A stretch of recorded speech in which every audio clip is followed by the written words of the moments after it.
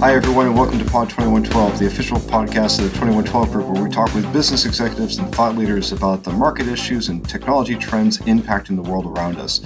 As always, I'm your host, Larry Walsh. Impacting the world around us, it really has new meaning now, as I like to call this, business in the time of coronavirus.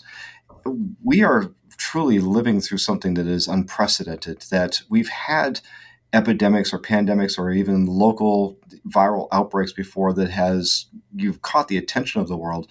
But coronavirus is truly disrupting the world in a way we haven't seen in a long time. As of this recording, somewhere more than 500 conferences around the world have been canceled or have been postponed. Businesses are shutting down their operations. They're closing their offices and telling their people to work from home.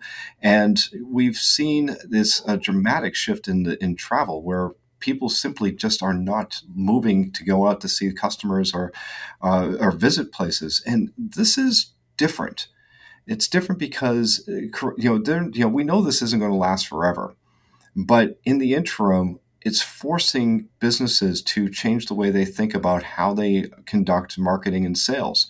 And so I couldn't think of anyone better to talk to about this topic, about what is it that we need to be thinking about in terms of adjusting our marketing strategies, and particularly our through-channel marketing strategies during this period of intense disruption. Joining me to talk about marketing and channels in the time of coronavirus is our good friend, Megan Sullivan, the head of global partner marketing and SME at SAP. So, Megan, thanks for joining us. Well, thanks for having me, Larry. It's a pleasure and an honor to be here with you today. Oh, it's our honor to have you here. So, Megan, let's start with this because it feels as though this has been a slow walk up to a fast run, that we've seen this coronavirus coming at us now for a couple of months. And now that it's here, the wave has finally reached us. It feels like everyone is in a mad scramble to make adjustments. And particularly on the marketing side, where this is the conference season. This is when we're all supposed to be out on the road, mingling and interacting and seeing everybody. So how can you give us a sense from your perspective, the impact of coronavirus is having on channel marketing?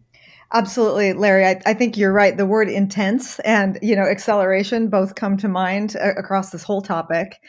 Someone asked me the other day, what does your job look like and where do you spend most of your time? I'd say 95% of my day is encompassed right now around coronavirus, the impact to marketing, the tactics and strategies, and how do we make a shift right now, given you're right, conference season is like March 1st through the end of June. And so now that we have all these cancellations coming upon us from all different parts of the industry, what are we going to do to make up lost pipeline and demand generation that usually comes from these conferences? So it's a huge topic.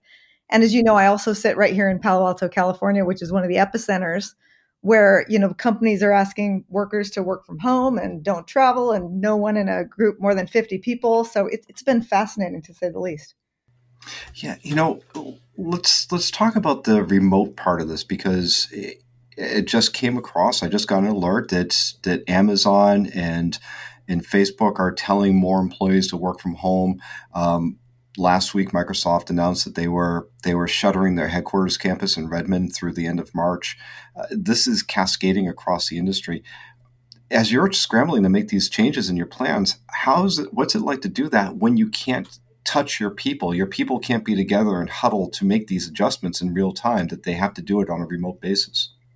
So I think for us here at SAP, we may be at an advantage when it comes to that. We work on a global team. Our workforce is largely dispersed throughout the globe, and many people already work from home. So we've had, years and years of practice of how do you keep a close, tight virtual team and interact with each other when you're not physically sitting across from each other.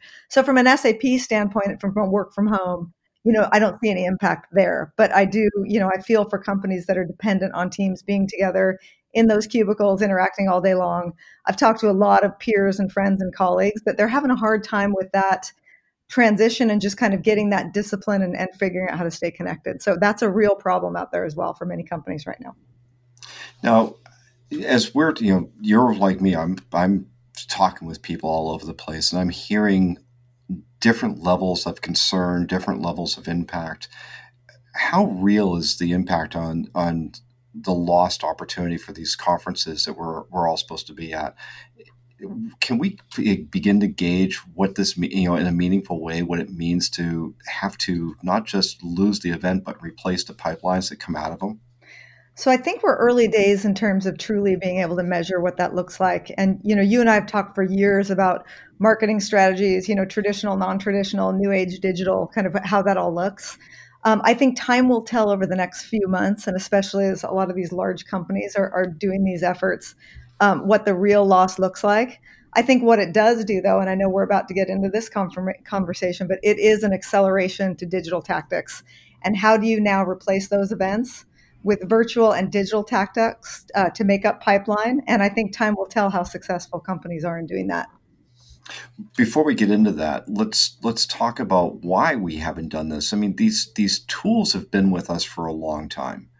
We've been in the age of social marketing for several years. We've had the resources to do online outreach for many years.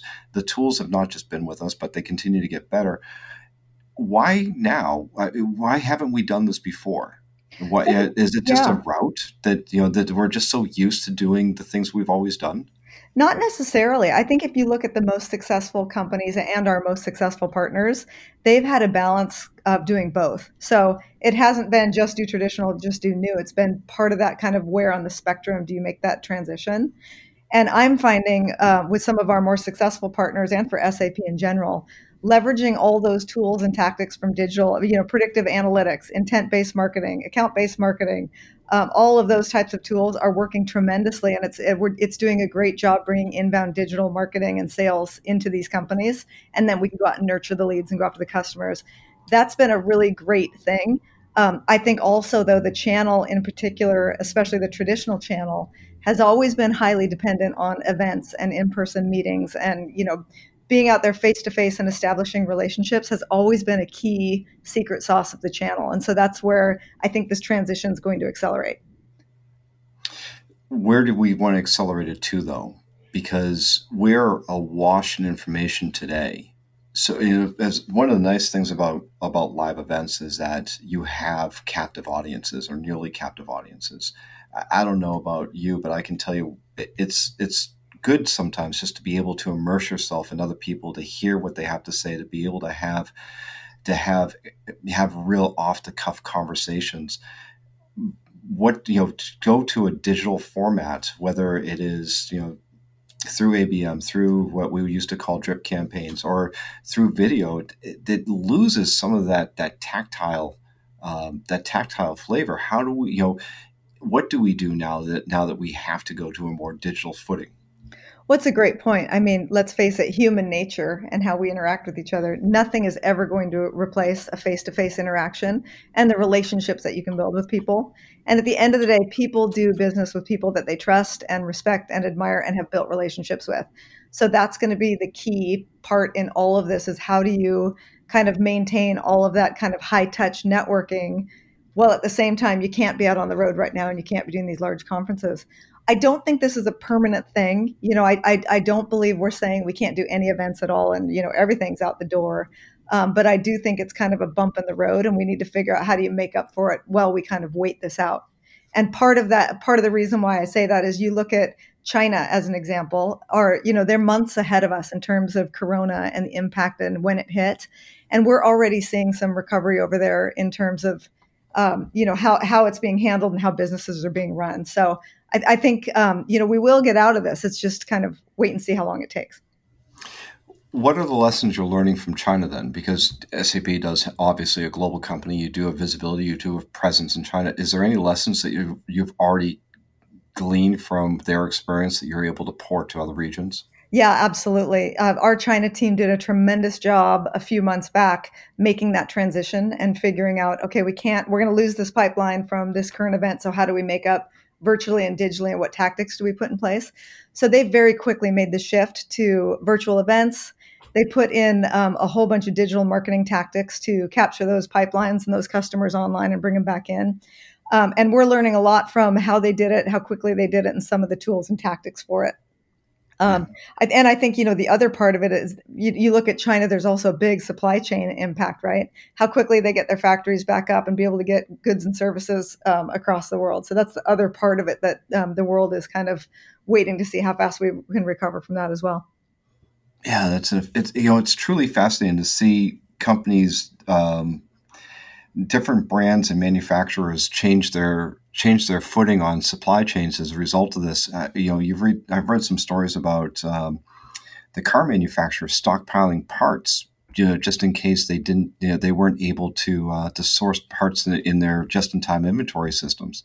And it does show that the globalization of our economy is not only robust, but it's also fragile. Absolutely. I mean, the integration across the globe has been, never been more highlighted than it is now, for sure.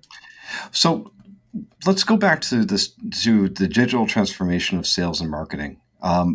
We pump out a ton of content in different forms and flavors to the market, both to our partners, through our partners, to the end users and those buyers. Not only do we have to think about which tools do we use, but do we have to think about our presentation of information as well? Does that have to change as a result of this? I think that, two questions in there and both equally important. One of them to watch out for is all of us are in the same boat right now, right? There's no company that's at a more of an advantage or disadvantage than the other. And as we look at the channel and partners, and especially those partners that have, multi-vendor strategies, now it's also a race for, how many webcasts or podcasts or, tactics can a partner take from multiple vendors coming at them at the same time. So now it's an innovation game. And to your point, how do we deliver the content or the material or the virtual conference or whatever that tactic is to our partners such that it's so meaningful and impactful and innovative that they're going to prioritize, SAP over someone else for that matter. So I think partners are going to struggle with where they spend their time and, how much time can you actually spend, on webinars and all that kind of stuff. So the innovation game is more important than it's ever been before. Yeah, it really does make me wonder how many webinars can and will somebody watch in a day? Exactly. How do you differentiate yourself so much that you're delivering a really high value and something that's actually going to generate leads and demand gen where those partners will pick up, your material versus someone else's and prioritize that. And that's going to be tough. I was having a conversation last week with the founder of a TCMA company, a through channel marketing automation platform. And really interesting, the point that he made was that his customers are vendors because partners won't buy the applications. They won't buy the marketing resources. Does that have to change if we're all rethinking our go-to-market footing, that partners need to put more skin in the game on these digital marketing resources? Well, it's actually a very good question and debate. As we go out and we do market research in terms of what do our partners look like and what do their organizations look like, you're absolutely right that, a lot of them have not yet invested in marketing organizations and in digital. They do rely a lot on the vendors to do that.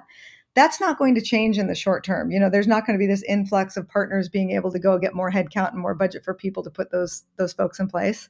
So I still think it's heavily reliant on the vendors to enable them and to give them the tools they need and to make this transition seamless. Goes back to what you and I've talked about for the last 6 months, right? It's partner experience, customer experience. It's SAP's responsibility to make sure we're having a seamless partner experience and helping them through this.